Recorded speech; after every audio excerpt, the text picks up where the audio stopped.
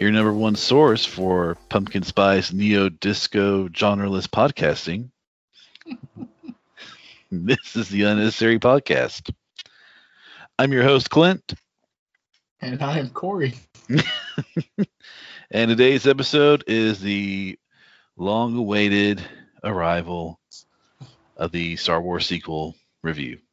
We've waited one episode for this moment.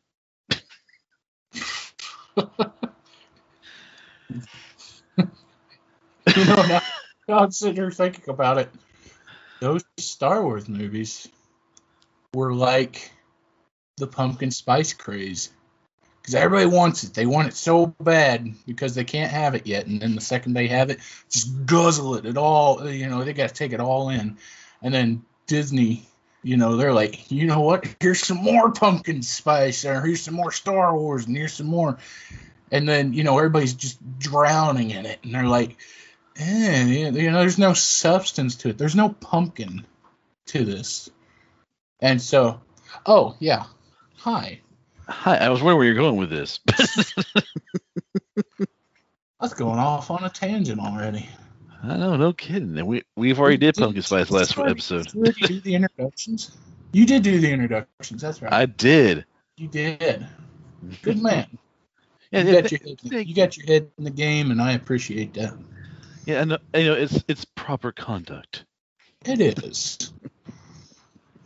One needs to be dignified when they speak and when they write. And I am not any of those things.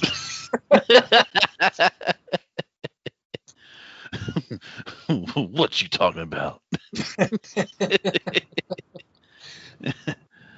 That ain't dignified.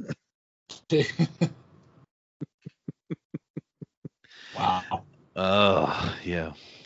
So yeah, we're going places in this galaxy far, far away. What if they watch movies about us in those galaxies far, far away? So would ours be a comedy or a tragedy or both? I have thoughts. Episode 3 happen very often, but Episode 3, Revenge of the Unnecessary. Isn't that basically every episode?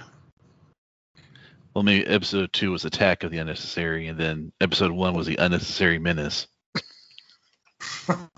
Wait, which one of us is the menace? The master or the apprentice? Oh, I guess I could be the menace, because when I was a little kid, I dressed up as Darth Maul, because I was about that age when, for the trick-or-treating, I mean. Yeah, yeah, I know, because you're probably getting the mental image. Because there's this chubby kid wearing a black hoodie and like black slacks. He's got the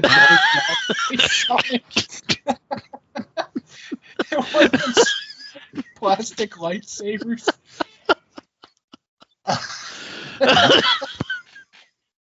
Hold on. Just go door to door and everybody's like, oh, look at that cute, chubby little devil. What's that you got in your hands? Vengeance. Yeah, vengeance.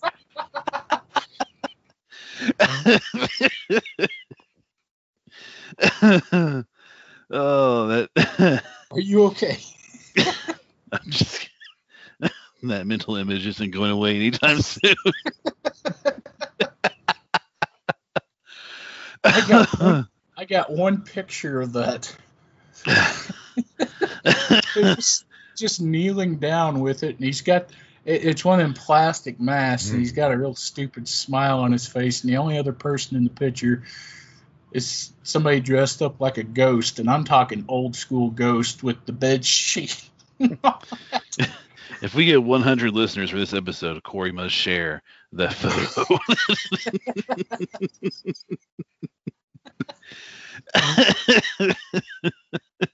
Everything else is inconsequential. We need to see the photo now. Oh man, but I've unfortunately made me think of when I was a kid too, and I dressed up like Batman, and I had the one ear that drooped. So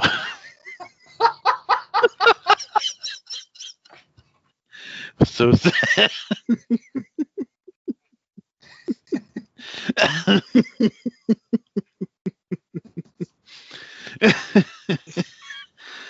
Oh man, mommy, fix my ears. Batman had a stroke or something. Just whole left side's just kind of drooping there. Wow.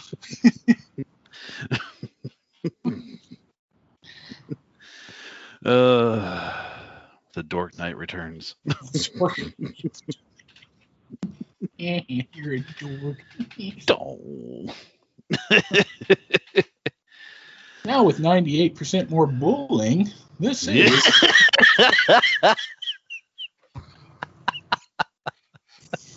Oh my gosh, yeah. Yeah, this is supposed to be a Star Wars episode, wasn't it? It was. It is. Yeah, so we're unlike our first episode where we kind of did the review, 10-star review. We're actually going to kind of compare and contrast sequel trilogy to both the original trilogy and the prequel trilogy. Just kind of see, what's better, what wasn't. Just kind of see a reason why I guess the sequel trilogies, whether you like it or not, are very polarizing to begin with. I know we mentioned it last episode, but I guess it kind of bears mentioning again. We had we had done a 10-star review.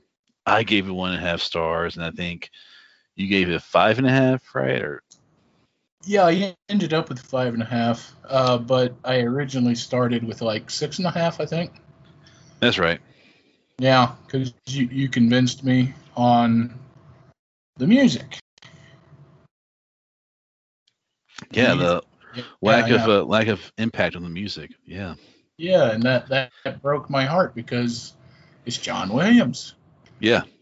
But you made a compelling argument, which I will have you bring up at some point during this review, unless you want to just jump right into the music. Oh no, don't worry. We will get into that. I think. Okay.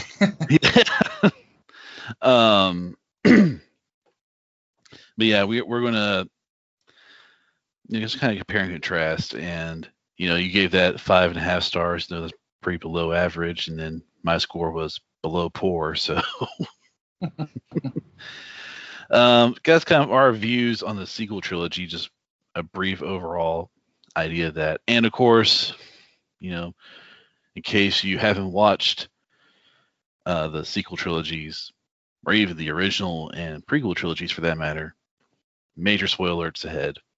We're leaving nothing to chance, so. So let's begin. Want to start with the story? Sure. Okay, I'll let you go first. So, there's these stars, and then there's wars going on in the stars.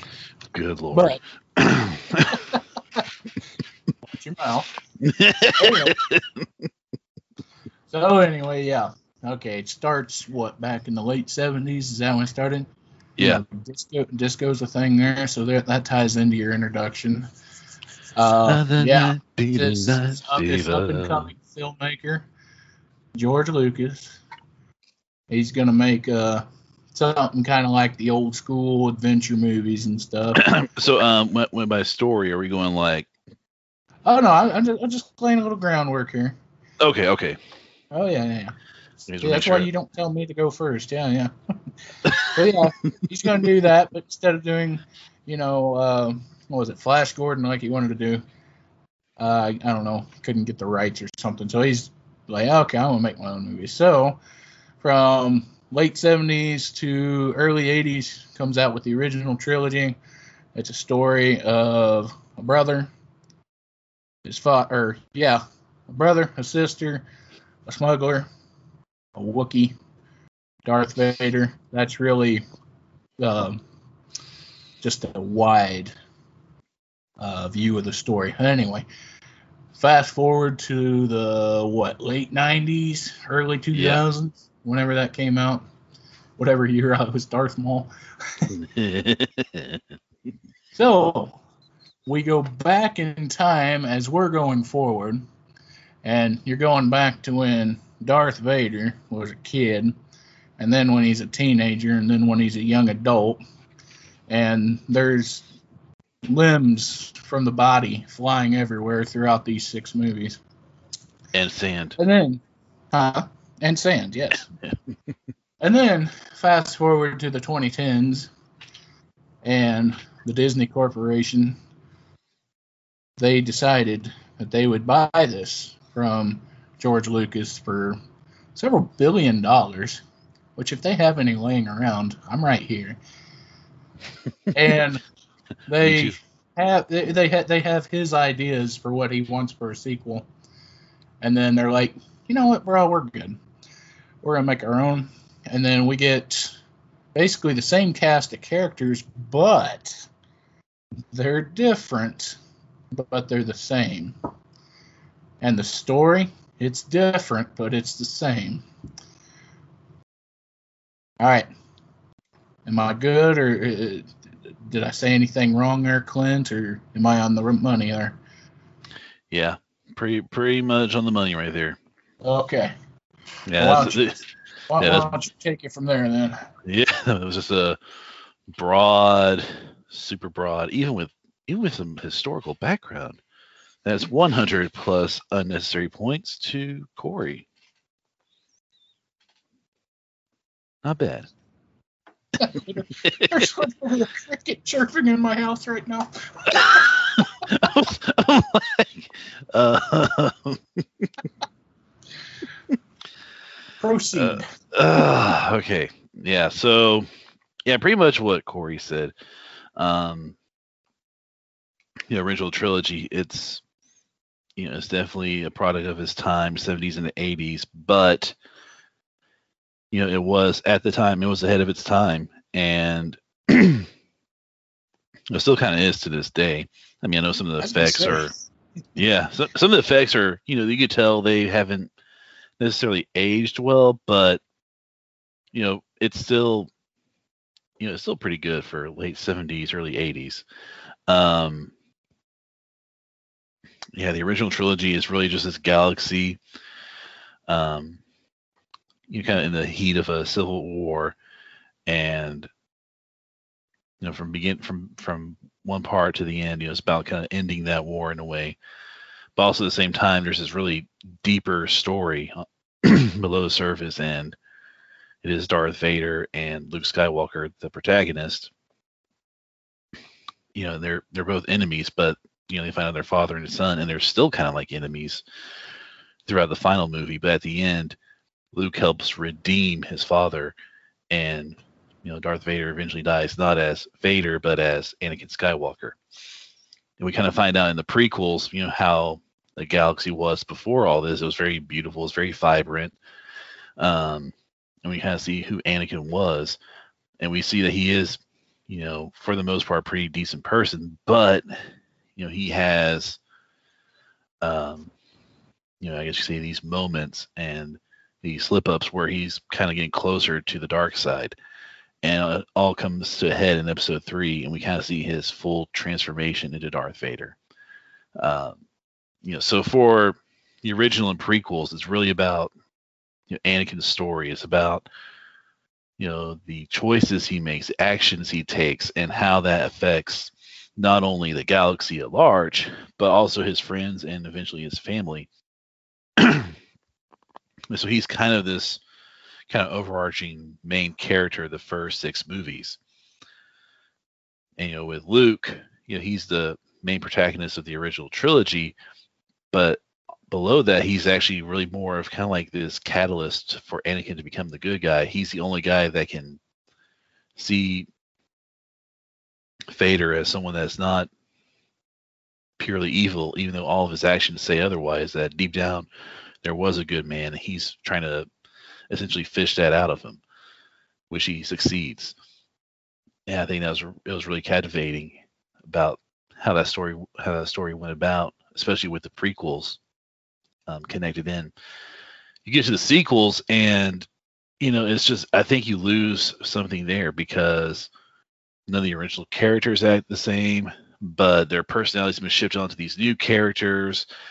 Um, and it's just a mess. There's just so many different storylines, different movies, um, just different forms of media that these new sequel movies are trying to copycat, and it loses originality. It loses what Star Wars really is, and I just think when you get to the sequel, there's a big disconnect between the original prequels to the sequels. So, Could you perhaps elaborate on that? What Star Wars is? sure, I guess. I was actually trying to check see if you're actually joking or not.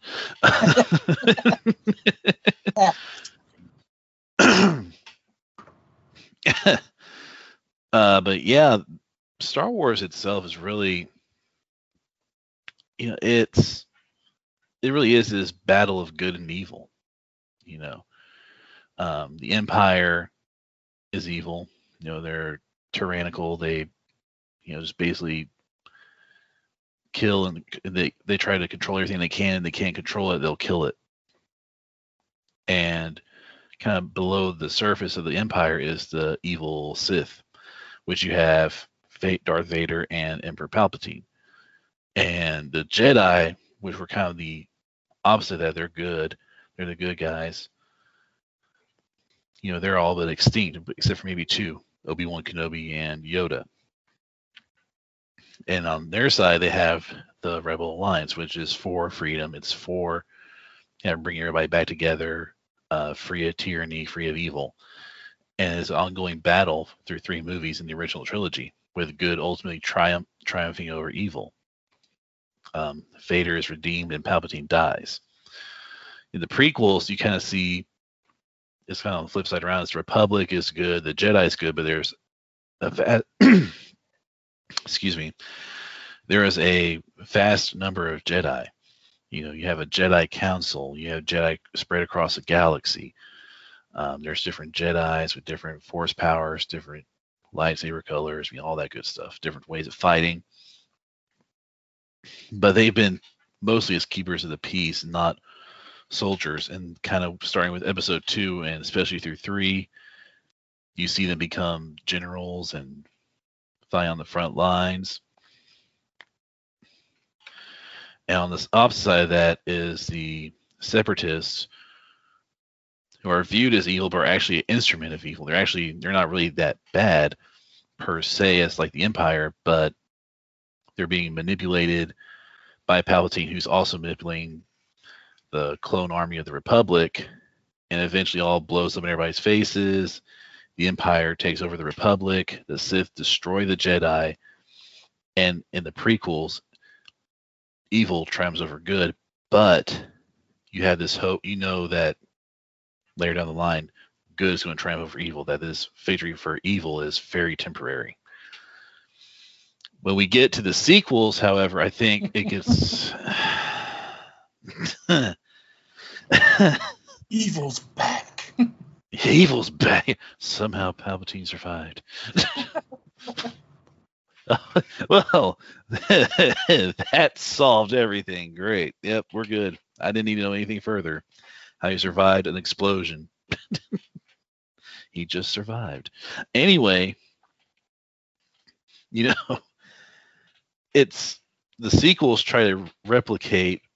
I don't even want to say replicate. They just flat out repeat what the original trilogy did. I mean, there's just especially with The Force Awakens, the first movie of the sequels. I mean, front to back, it's straight up a repeat of A New Hope from the original trilogy. You get to The Last Jet, and again, right there, that one, it's kind of, good. I guess good kind of triumphed over evil. They blew up the Death Star, Part 3 / not really the Death Star, called Star Killer or whatever, but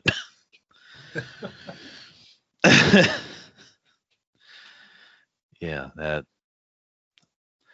Anyway, the Last Jedi tries to kind of be different, but it um, ends up kind of going this route of trying to subvert expectations. And what it ends up doing is that it kind of ends up undermining a lot of the lore that the originals and the prequels established. So what you end up with in Last Jedi is sort of this weird ambiguity, I guess. Like, did the bad guys win? Did the good guys win? Did anybody win? Did the audience win? No. Okay. Here's And the then, thing with The Last Jedi, though. Okay, finish. okay, I was going to get to Rise of Skywalker, which basically it tells you good wins instead of showing it, because showing it would be like you actually pay attention to the movie. So let's put it that way. Good somehow triumphs over evil. And yeah, pretty much it. I mean, there's no Sith in the. That's the thing. There's no real true Sith mastermind in the sequel trilogy. Except for Palpatine, who again somehow survives and is somehow the bad guy behind all that happened in the sequel trilogy. Except we didn't know that. We weren't given any hints of that. And even with the good guys winning, you get this weird feeling that did they really win? Because Rey, who is the protagonist of the sequel trilogy, she ends up being, I guess, the granddaughter of Palpatine. So not only does the last of the Skywalkers are dead, but the last final Jedi we see is a Palpatine who, I guess, through some way may or may not be truly a Jedi, because he wanted her to kill him so he could live on forever or something. I don't know. That's all right. They didn't know either. Yeah, I don't think the writers knew either. But yes, go ahead. Tell me what you thought about Last Jedi. Well, okay. What I was going to say was, because I had mentioned in that very first one when we announced we were going to talk about this, that I was a little bit more forgiving about it. And you said that about the showing, not telling. And the reason I'm going to be a little bit more lenient on The Last Jedi than the other ones is the fact that there was a little bit more show instead of tell. Because, yeah, they did a whole bunch of stuff where they were trying to be subversive, but in the end it didn't really matter because they were still in the same boat anyway, or same ship, whatever. They were the last surviving ones. But then it's been a long time since I've watched it, but I remember there at the end there was that kid looking off into space, and he used the Force to grab that broom. And so we, the audience, were kind of in on this whole thing that Rey and all them were the last survivors, but somewhere else in the galaxy, there's Force wielders still. And so, little details like that is why I'm a little bit more forgiving of it. Yeah, there's a lot of dumb stuff in there. The humor was one of the big ones. Oh my gosh. And yeah, some of the storytelling decisions. There's a lot of fluff with that casino thing. But of the three, I would say that was probably the best one, in my opinion.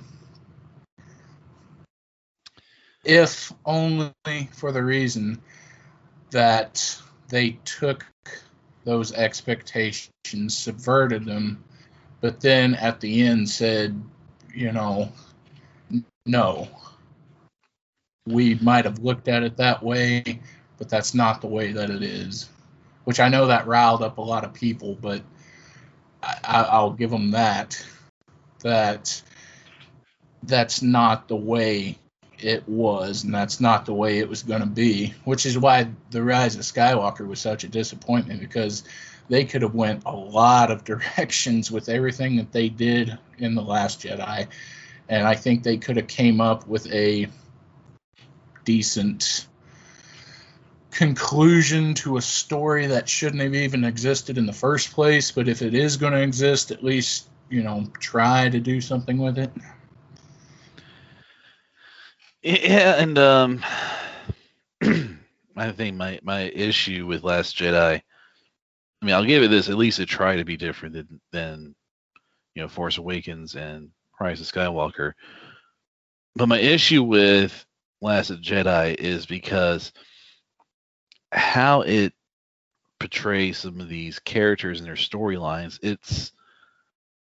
It feels a lot like a retread, and not a retread, a flat out complete lack of understanding of the Star Wars trilogies beforehand. I'll give it this much: there was one point in Last Jedi where Mark Hamill, Luke Skywalker, and Rey are talking, and she asks about the Jedi, and he talks about how they kind of reference the prequel trilogies, and he says how the Jedi, their hubris kind of brought about the rise of Palpatine.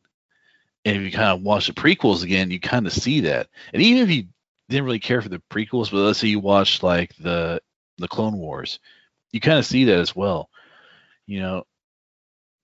As much as they were the good guys, as much as they did good in the galaxy, they did have a sense of hubris that caught them every now and again. And unfortunately, that ultimately kind of became their undoing, and ultimately became the Republic's undoing as well. So I did find that very interesting that they at least tried to connect, these trilogies together with that kind of statement. But yeah, I think how they treated Luke's arc was very. I'm just going to say it was just very dumb. I'll just be blunt. It was very dumb because first off, Force Awakens. I blame also on the first movie because Luke ends up being just like Obi-Wan and Yoda. He's the Grand Master of the Jedi. He's got the new Jedi Temple, and all gets destroyed by his apprentice. I'm like, we're seriously retraining this again? Like, are we going to have episode 10, 11, 12 see Kylo Ren's rise to power again or something? Or not even rise to power, just, rise to darkness or whatever. Are we going to have to do that? Palpatine back again. Yeah. Somehow Palpatine survived.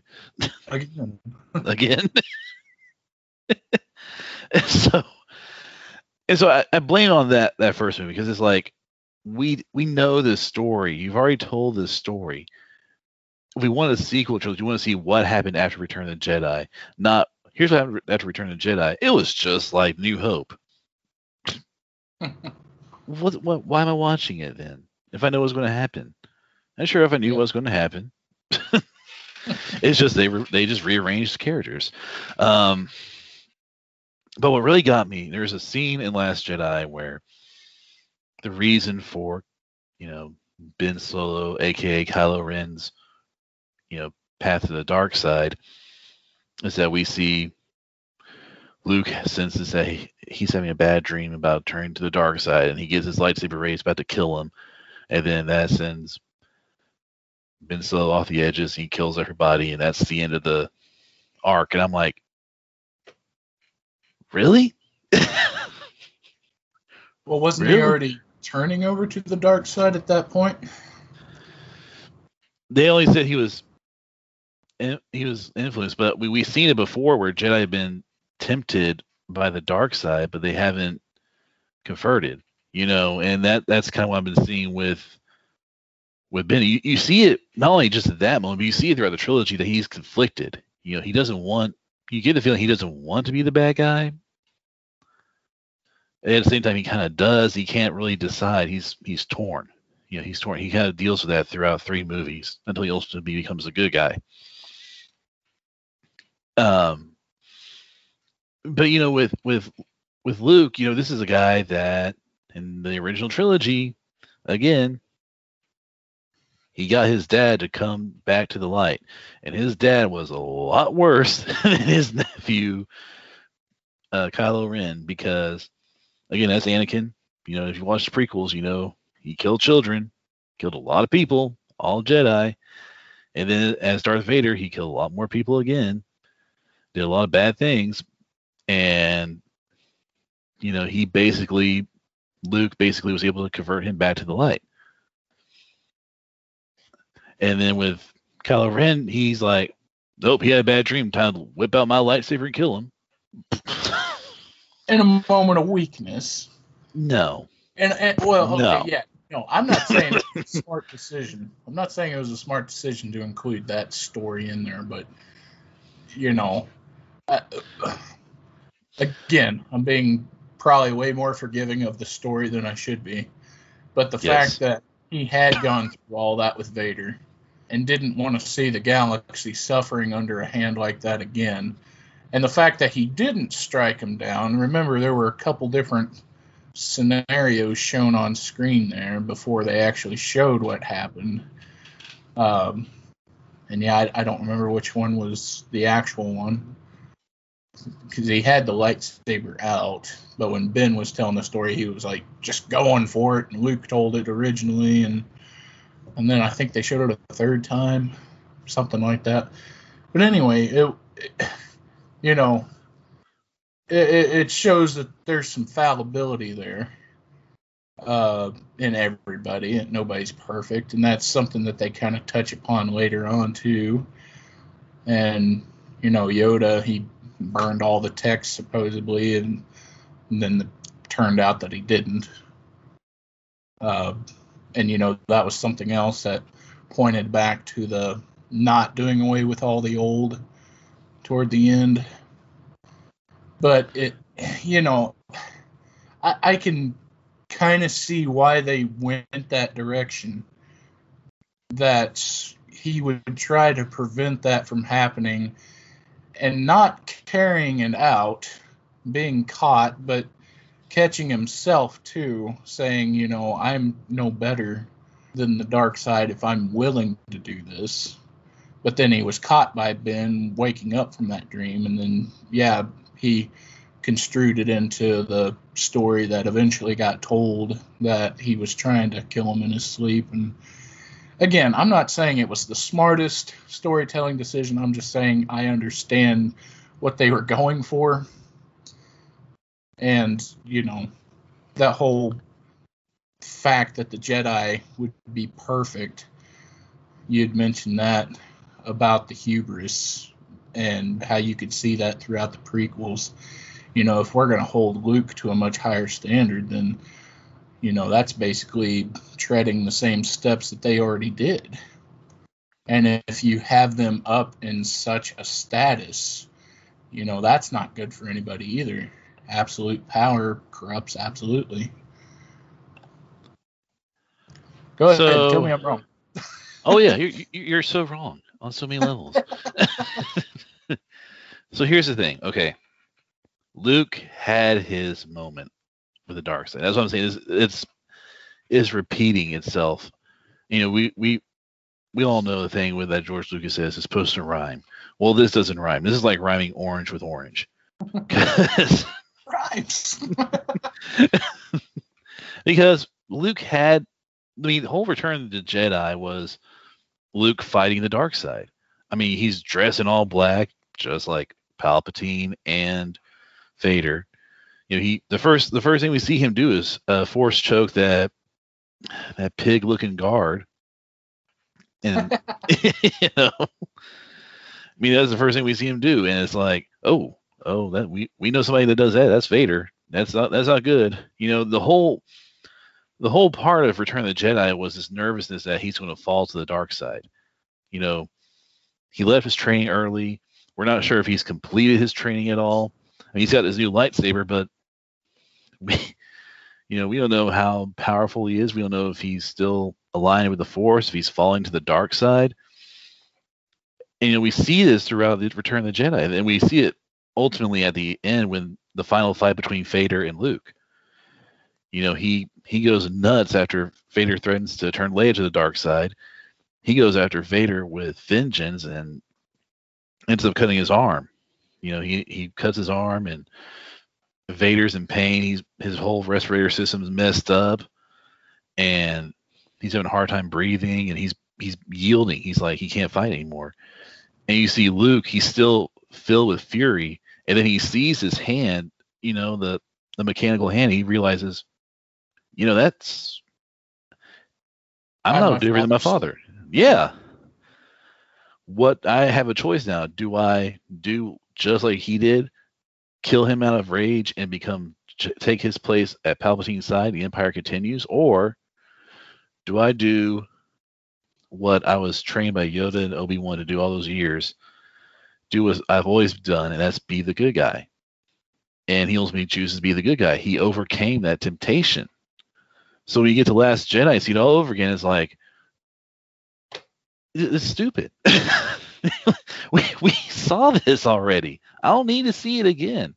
There's no Well, indication that he forgot that. There's no indication that he was power hungry or anything. It just kind of comes out of nowhere. There's no build up. There's no reason for him to do that. It's just, and let me just say this real quick. I'm just going to say this real quick.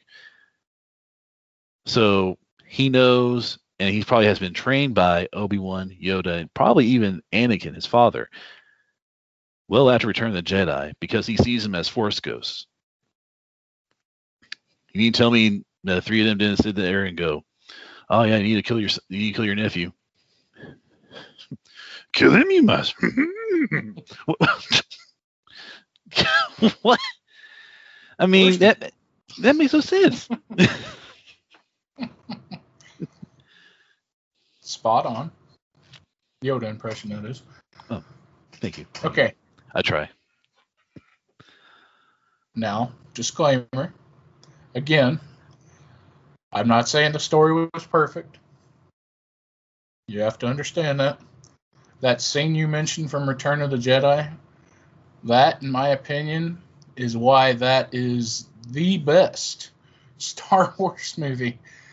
Between that hand coming off and him seeing the mechanical aspects and then finally taking the helmet off there at the end, I mean, that is peak cinema. And you were talking about how he just went into that rage of fury.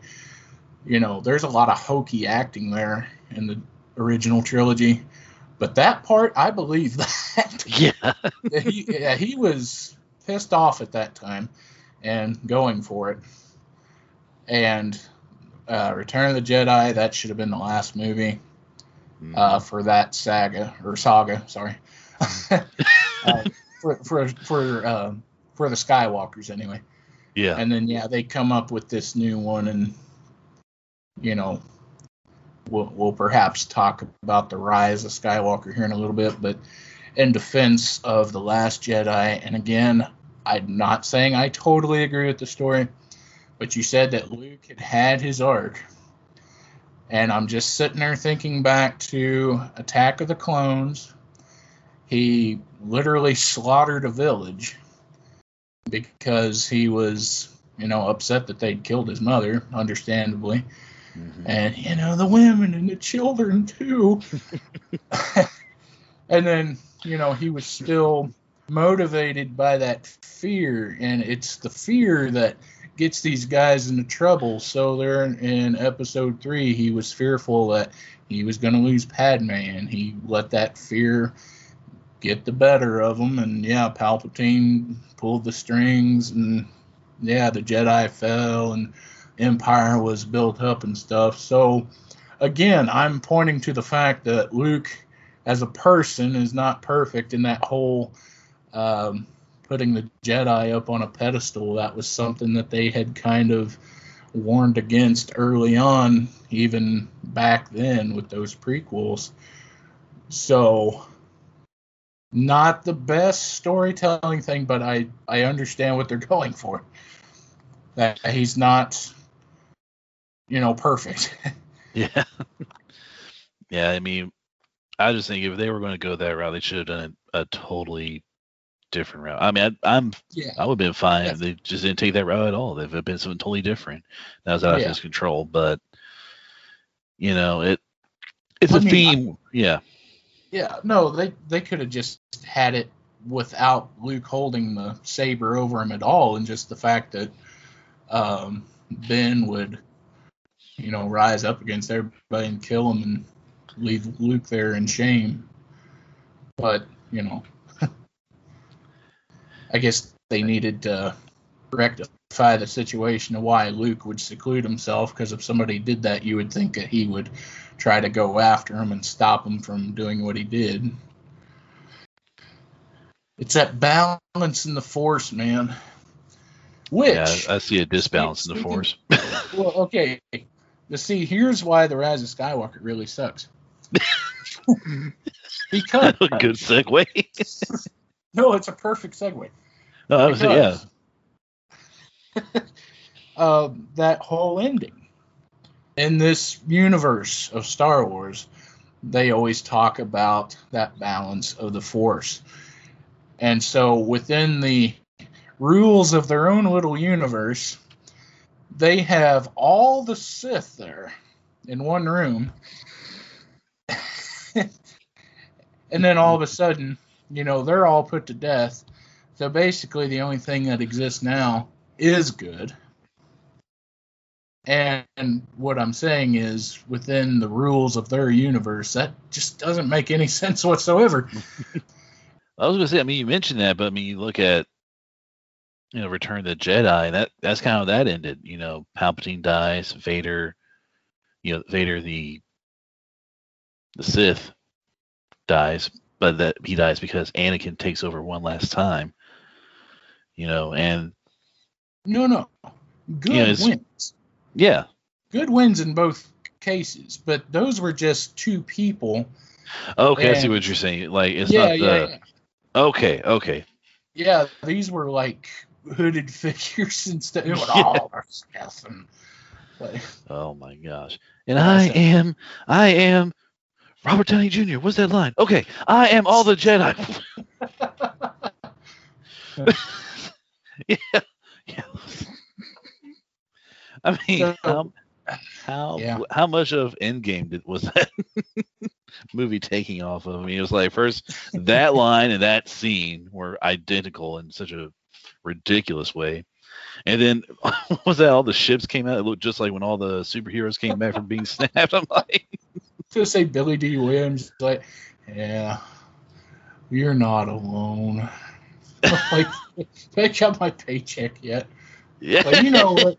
I don't fault you at all for that, Billy D. I would have been. And then it was Harry Potter there at the end too. Voldemort's, floating off.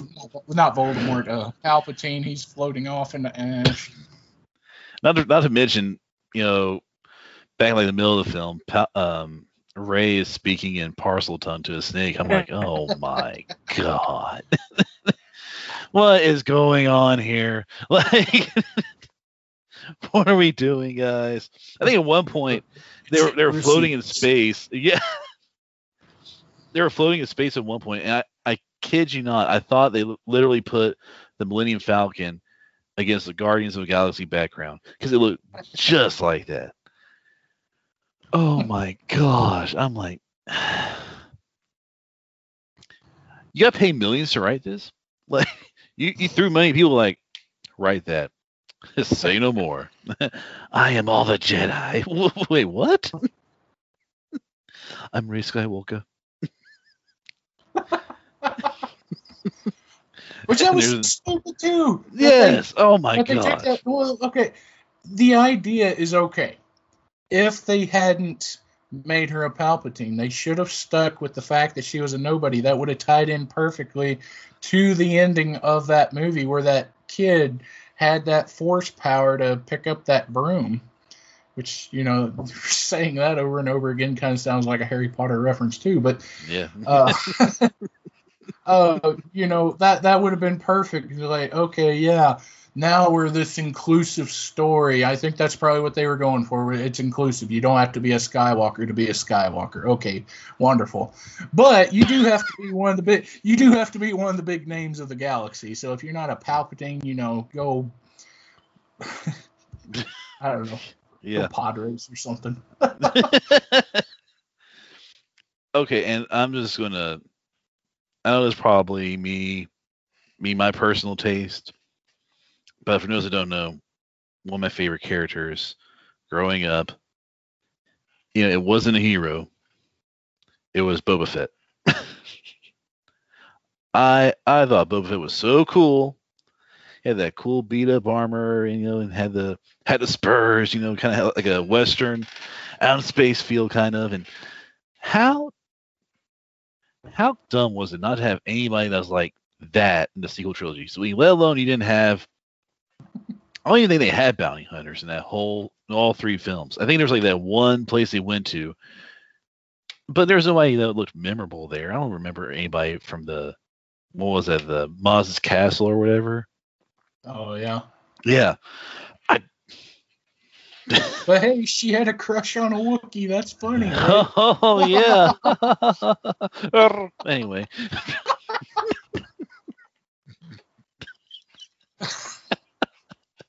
I hate you.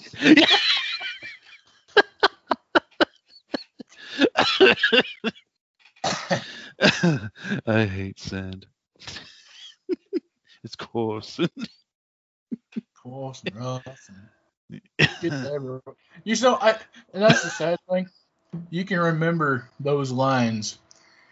And I'm having a hard time recalling anything from like The Rise of Skywalker or The Force Awakens. And, I remember some of The Last Jedi. I mean, it's been a while since I've seen any of them. But it's like, yeah, you got that. But, even these hokey lines, they stick out at least. Yeah, you knew what it was directed towards. Like the only reason we knew those lines was because they were basically lifted from other movies we saw. I am all the Sith. I'm all the Jedi. Well, that's just like Endgame. I am inevitable. Well, I am Iron Man. Snap. Yeah, we kind of talked about that in the other review that we're not releasing. But No. the fact that Star Wars kind of started off as a homage to all these old adventure stories and everything like that, and so he would borrow aspects from that. Like, yeah, that's great. And then the prequel trilogy again kind of borrowed from different stuff. Had the old newsreels and things like that for the marching into that temple or whatnot. Borrowed from history. And then finally, you get to the sequel trilogy. You're like, what we ought to borrow from? We ought to borrow from the best of the best. We ought to borrow from the House of Mouse, man. Let's make it Avengers Endgame, like you said. Yeah. And, have them pop out of nowhere. Yeah, on your left. Oh, there's spaceships everywhere. Oh, or Oh. yeah, the whole, I am the Jedi and I'm the Sith, and it's just a mess. Sorry. He's a mess. There's another line I thought of too from Rise of Skywalker that was just so dumb. I mentioned Boba Fett. Anybody? I mean, I think you can pretty much say Boba Fett. People know what they're talking about. Guy in green armor, he's got a jetpack, blasters, looks really cool. Prior to the Was he Mandalorian. cool? Was Oh, he cool? he was cool. Well, I mean, in the original trilogy, was he cool? Yes. Was he? He Was said all he had to do was just stand there, look to cool. his death, and they're in that pit. But he got out. He got out of it, so that doesn't count anymore. Well, yeah, but I thought we're just talking about the movies here, though. Come on, man. I know. I'm cheating a little bit. Anyway, but yeah, I mean, I mentioned that and even with the prequels, Mandalorians were, Boba Fett is a Mandalorian. You find out that his dad was a Mandalorian, so they're kind of part of the whole Star Wars, Skywalker saga too. There's no mention of them at all in the sequel trilogy. There's not anything that looks like them. And that's when I was going to finish with my last point. Is like there's no. That was the other thing I felt like was disconnected. There's no Mandalorians. There's nobody with that cool armor anymore.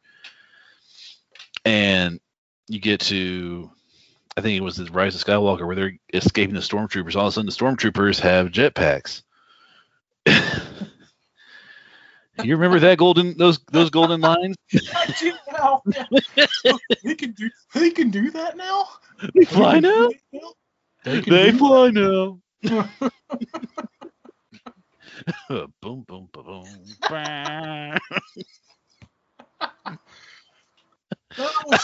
funny. I laughed. No, I laughed just now. I didn't laugh at that. I had a kind of confused laugh. I'm like, was the actual line funny? Like, this is the blooper. We're watching the blooper reel right now. Right? Yeah. Right? They can do that now? Yeah. Oh, and then there was a whole... Somehow Palpatine survived. Yeah, there was that. And then the whole... What was the whole point of all the fake outs? Like, okay, C-3PO, he's going to have that thing put in him. And then, yeah, he's not going to be able to function anymore. Oh, wait, yeah, he will. Oh, no, Chewie got blown up. Oh, wait, no, he didn't. So, I mean, Yeah. There's really no stakes in there. No, I mean, that whole time they said, oh, he's going to get his mind or do something with his, memory banks or whatever. I thought, oh, this is how they're going to tie in everything together. So they kept saying, we're going to tie in the prequels, the original, and the sequel all together. So it feels like one big cohesive saga. Perfect. Mucho bueno. Thank you. Anyway.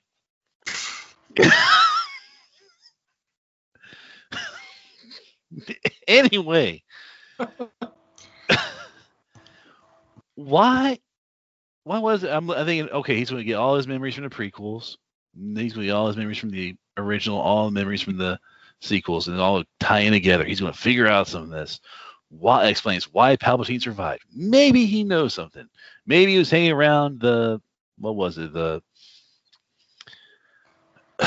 chambers or whatever, the Palpatine's chambers, and caught something. I don't know. No, he just, his eyes glow red, and he goes, it starts reading something in a low, distorted voice. I'm like, really?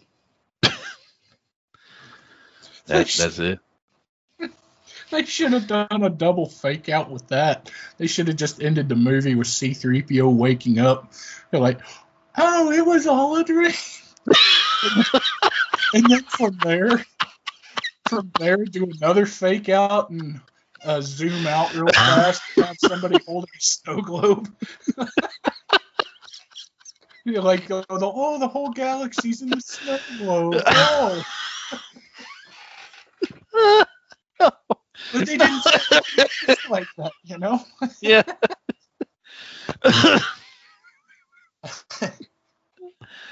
Oh, no. Oh, yeah.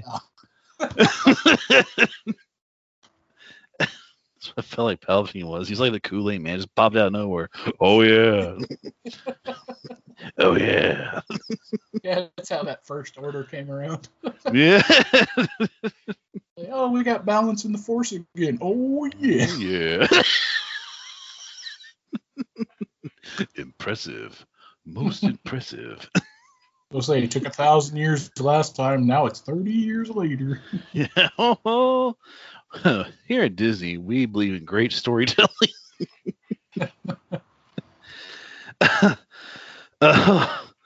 Oh man, Are you okay? No, I'm not. I think between you as Darth Maul and C-3PO William, it's all a dream. It's all a dream. Oh, don't forget the snow globe afterward. The snow globe. See, you got to zoom out from C-3PO waking up, and then you're looking at a snow globe, and the whole galaxy's in there. Well, here's a problem. We wouldn't recognize C-3PO because he would have had a red arm. Oh, that's right. Oh, iconic imagery. I completely forgot about it till you said it, but yeah. I remember. Okay, you know what? This is going to sound kind of morbid.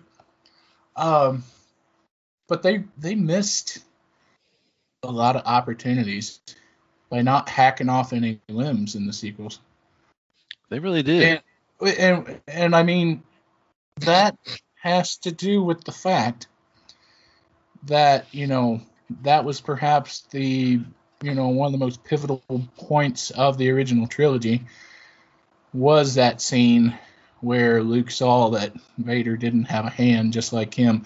And when he did finally take that mask off of him, oh, that's great. He's, similar to me. So like his father's son and whatnot. and that there was a person underneath the mask. And then, the prequel trilogy just saying the heck with that. And, going double or nothing on the limbs getting hacked off. And, that third episode, I'm trying to remember who all was missing limbs at that point. But Let's see, Mace, he Dooku. had his arm. Yeah, Dooku, yeah. He lost his hands. Mace lost his arm. And Anakin lost his everything. I was going to say Anakin lost his everything. But the fact that he did was the fact, or, that allowed that one moment to happen. And, the fact that Dooku lost his hands, that was kind of showing that Anakin was getting into a similar point there. And, that literally was double or nothing, because that's how Anakin lost his first hand, was at the hands of Dooku. And then he took both of his hands and then, his head. Yeah. And to disarm Mace Windu, he literally had to disarm him. And that all came back in different ways. Maybe not Mace Windu, but I think I even read or heard somewhere that the deal with Darth Vader was the fact that he had become more machine than he was man, and then at the end he became man again. And then General Grievous.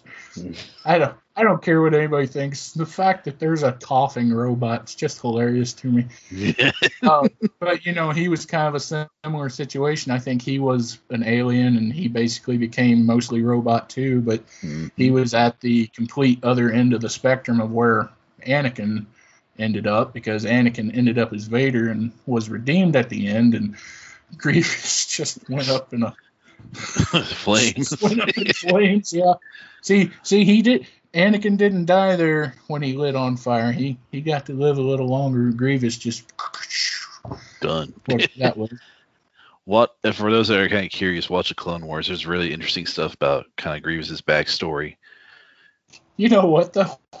You don't have to watch that. He's great just in episode 3 by himself. Yeah. you just get more of him.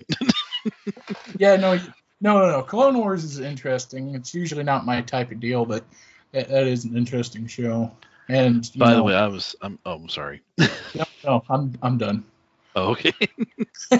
I'm just kind of sitting here laughing earlier because I was thinking about one last scene from the Rise of Skywalkers towards the end, after Palpatine dies and is dusted like Voldemort, and then his supporters are all wiped out. There's a scene where Kylo Ren, aka Ben Solo, has redeemed himself, and he sees Rey, and they've had this bond throughout 3 movies, and they finally kiss, and they kiss, and then he has his look on his face and just dies. When I was watching, I was like, I think it was like, oh, dude, that kiss was worse than I thought. Wow. I waited 3 movies for this.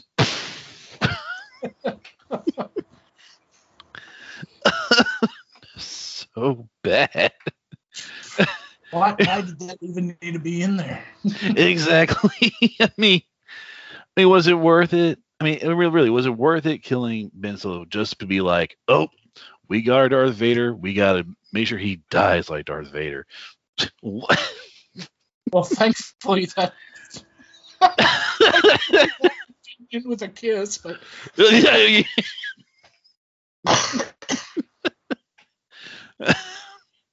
yeah. Let's make sure he. Yeah, I'll rephrase that. Let's make sure he dies with a loved one. Yeah, I had to mute my mic there for a second. Yeah. Anyway. Yeah, I think we've gone off the rails into hyperspace. So. But okay. Real quick though, with the limbs, I'm still on that, I guess. Okay, so yeah, you could tell that they were kind of going for a more inclusive story and things. I don't have a problem with that. I think that's great, but they, it's almost like they're afraid to have like a physical handicap. Even that could have been something, and even that they could have tied into the original story. And something else there with that kiss that you mentioned. Again, why did that need to be in there? I agree. I'm sorry.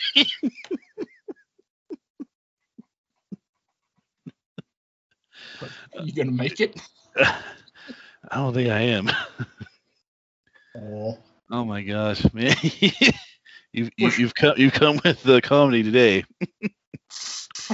We'll start off as a tragedy. It's a full blown comedy now. So. That natural progression. Yeah, I'm just kind of cracking up how you're so hung up on limbs. So I really am. There were so many storytelling opportunities there. yeah. I mean, did it really need to be in the original trilogy or the prequel trilogy? No, but they're there. Yeah. So I mean, it was a good storytelling device there. Why wouldn't you bring that into the sequels? Instead, what do we get? Samuel Palpatine returned. Yeah.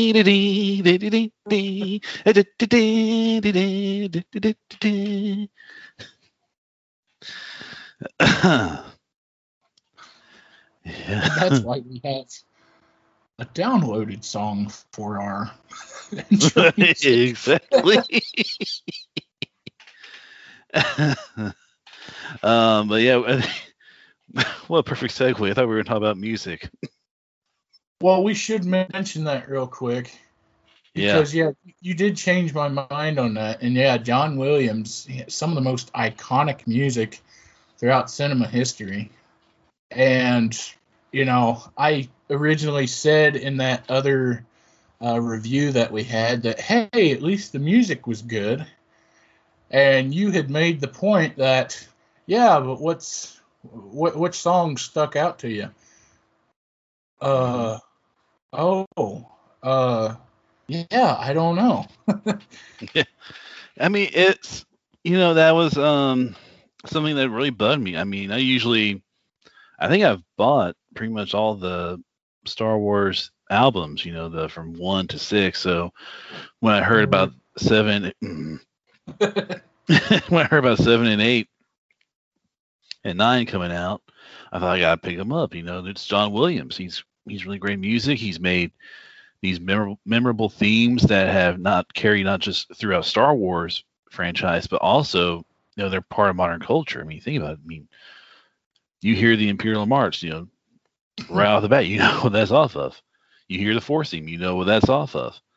You hear the Star Wars theme, even you know what that is. You know it. And I was really disappointed when I bought those albums, and there was nothing that caught my ear. I mean, you hear Star Wars right off the bat, it's like, okay, yeah, that's always great. That's great. What was everything else? I think I mentioned the closest contender was Ray's theme, but that one, I mean, I'm still trying to figure out what it sounded like now, but I just think it's very, it's very, I think we mentioned it's very tragic to kind of hear that great composer, John Williams, and it was just like, there's nothing that stuck out. You think about the original trilogy, you get, when Luke looks out into the 2 moons in Tatooine, and you get, he's looking out there and the Force scene kind of plays, and it's just, it's, you can't explain it, but you just kind of get emotional looking at that. It's a very, poignant, beautiful scene, and the music elevates that. You think about Duel of the Fates, the fight between Qui-Gon, Obi-Wan, and Darth Maul. I mean, everyone knows that. That gets everybody pumped up. You know exactly what that's off of. I mean, that's basically the theme song of the entire prequel trilogy. They play it a lot. But then you think about Episode 3, and there's the Battle of the Heroes. It's the fight between Obi-Wan and Anakin, and that's epic and memorable. just like Duel of the Fates, but it's instead where it's kind of like a where you're kind of where Duel of the Fates is kind of setting up this great battle between you know and two good guys against the Agent Evil. With Battle of the Heroes, it's so tragic sounding. It's very sad because not only is it a master and apprentice fighting each other to the death, but it's best friends. It's two brothers, and that makes it all the more tragic. You hear in the background, when the singer starts singing the parts of the song. It's not like staccato. It's not fist pumping, almost like fist pumping action. Like the Duel of the Fates, but it's very dramatic. It's very a lament. It sounds like a lament. It's very sad, but it goes against all this music happening in the background because it's again, it's basically It's like two. almost, yeah. Go ahead. No, you go ahead. I wasn't Oh going to say no, anything. I was just gonna supplement that by saying it was almost a conclusion to the Duel of the Fates, because that was, kind of Anakin's fate there hanging in the balance, and you get to the thing there in episode 3, and yeah, he's literally fighting against somebody that's like a brother to him. Mm-hmm. I was kind of. I'm sorry. I was going to say real quick. I was just thinking of something. I don't know if anybody's watched it. We mentioned The Mandalorian earlier. I know we're not supposed to really reference TV shows, but there's on Disney Plus. There's actually a show that's called The Gallery. It's basically behind the scenes of everything that happened on the Mandalorian set, and they kind of break it down to different aspects like filmmaking, writing, and all that. And for those that don't know, Dave Filoni, he's kind of like, you can almost say like the apprentice to George Lucas. We mentioned Clone Wars, we mentioned Mandalorian. There's shows like called Rebels, The Bad Batch. A lot of that's coming from him. But he said something that's really interesting. I think that kind of influences this discussion. He's talking about the prequel trilogies, and he says everybody gives it a bad rep, but there's a very poignant scene at the end of episode 1 where Qui-Gon dies and he tasks Obi-Wan to train Anakin, and he said that basically it's Duel of the Fates. It's not Duel of the Fates because either Qui-Gon or Obi-Wan or Darth Maul's fate it's about to be determined in this scene, which 2 out of the 3, one of their fates is determined. But he said that from the greater aspect of things, think about Anakin Skywalker. He's a kid, but he didn't have a father. And who did he attach to as his father figure? The Qui-Gon. When it comes to Duel of the Fates, it's not really about the 3 of them. It's about Anakin. It's about his fate.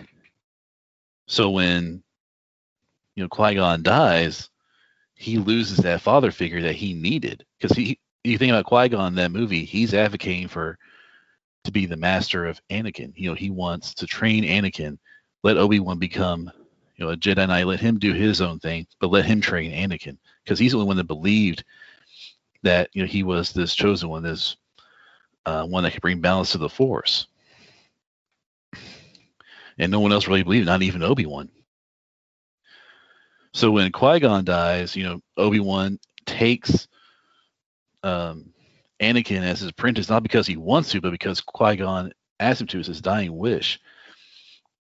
And what makes this really tragic, what sets up the tragedy is that, Obi-Wan and Anakin kind of grow up together. They kind of view each other as brothers. And, Obi-Wan's kind of idea of, I didn't really want to train him. I didn't want to do anything with him.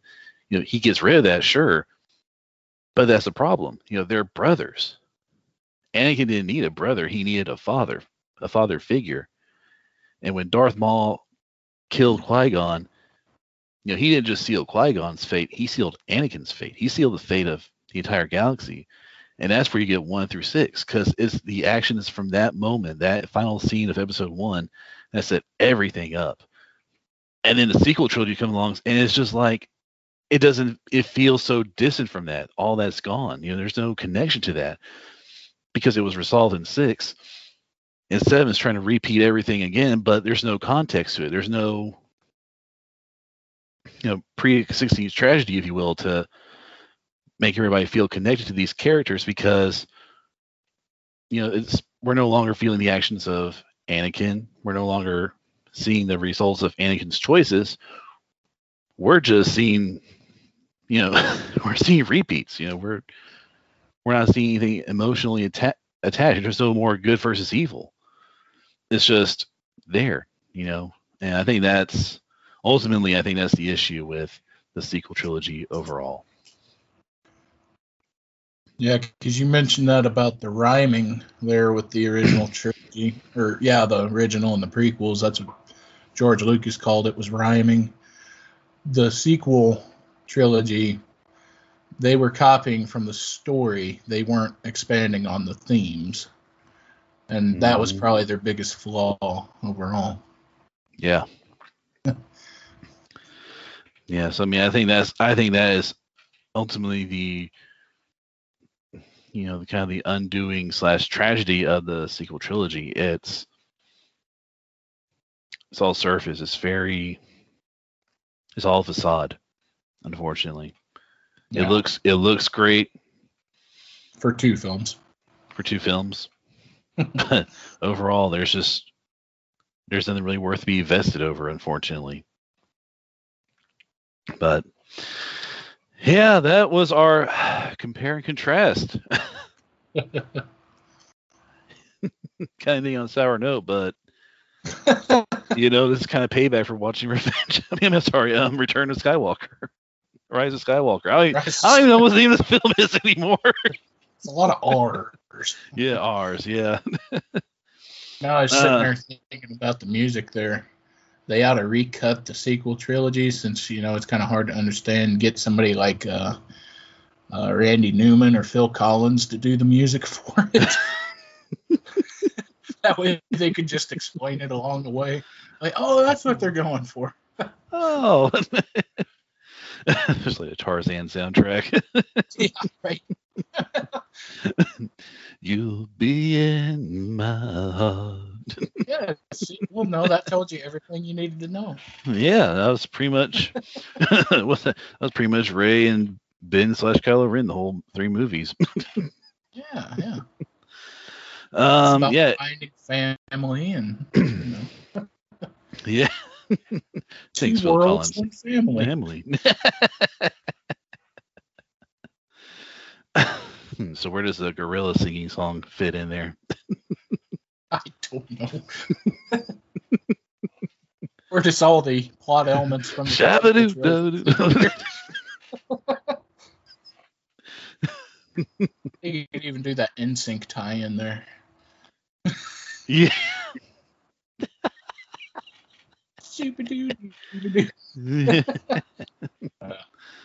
Oh man. I'm about to do it. Well, no, I better not do it now. Any final thoughts? Anything you want to talk about? Not anyone. Yeah, I think we did enough talking. Anything you want to wrap up? I think we're good for now. Well, no, we're not good, but I mean we're good. In the span of good and evil. Yeah.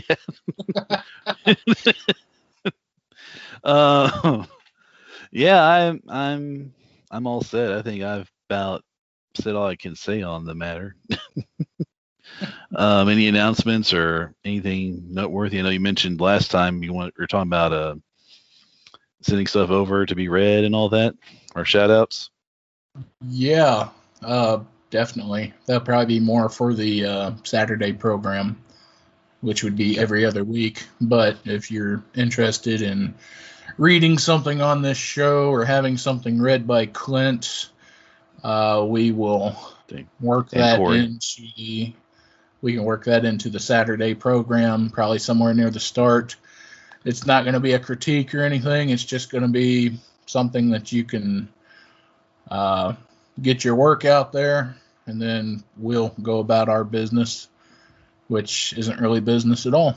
So Yeah. Yeah. Yeah. And Corey did volunteer as well to read some of the poetry. So, well, only if they want it read at a low volume and they don't mind some hillbilly on there talking. To be or not to be. Yeah, right. Get her done. Everybody wants to hear Shakespeare. To be or not to be, that there's the question.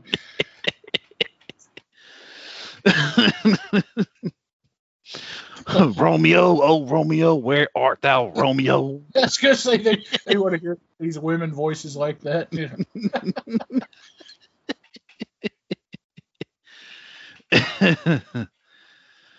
uh, yeah, I Did think you we've have any announcements? no announcements on my end. Okay. Yeah, I don't think we were going to announce different shows coming up, but I think that about backfired for one episode. So That completely backfired. yeah, so we'll probably just go ahead and it'll be a surprise what we Yeah, do next. it'd be a Uh, surprise to you and us.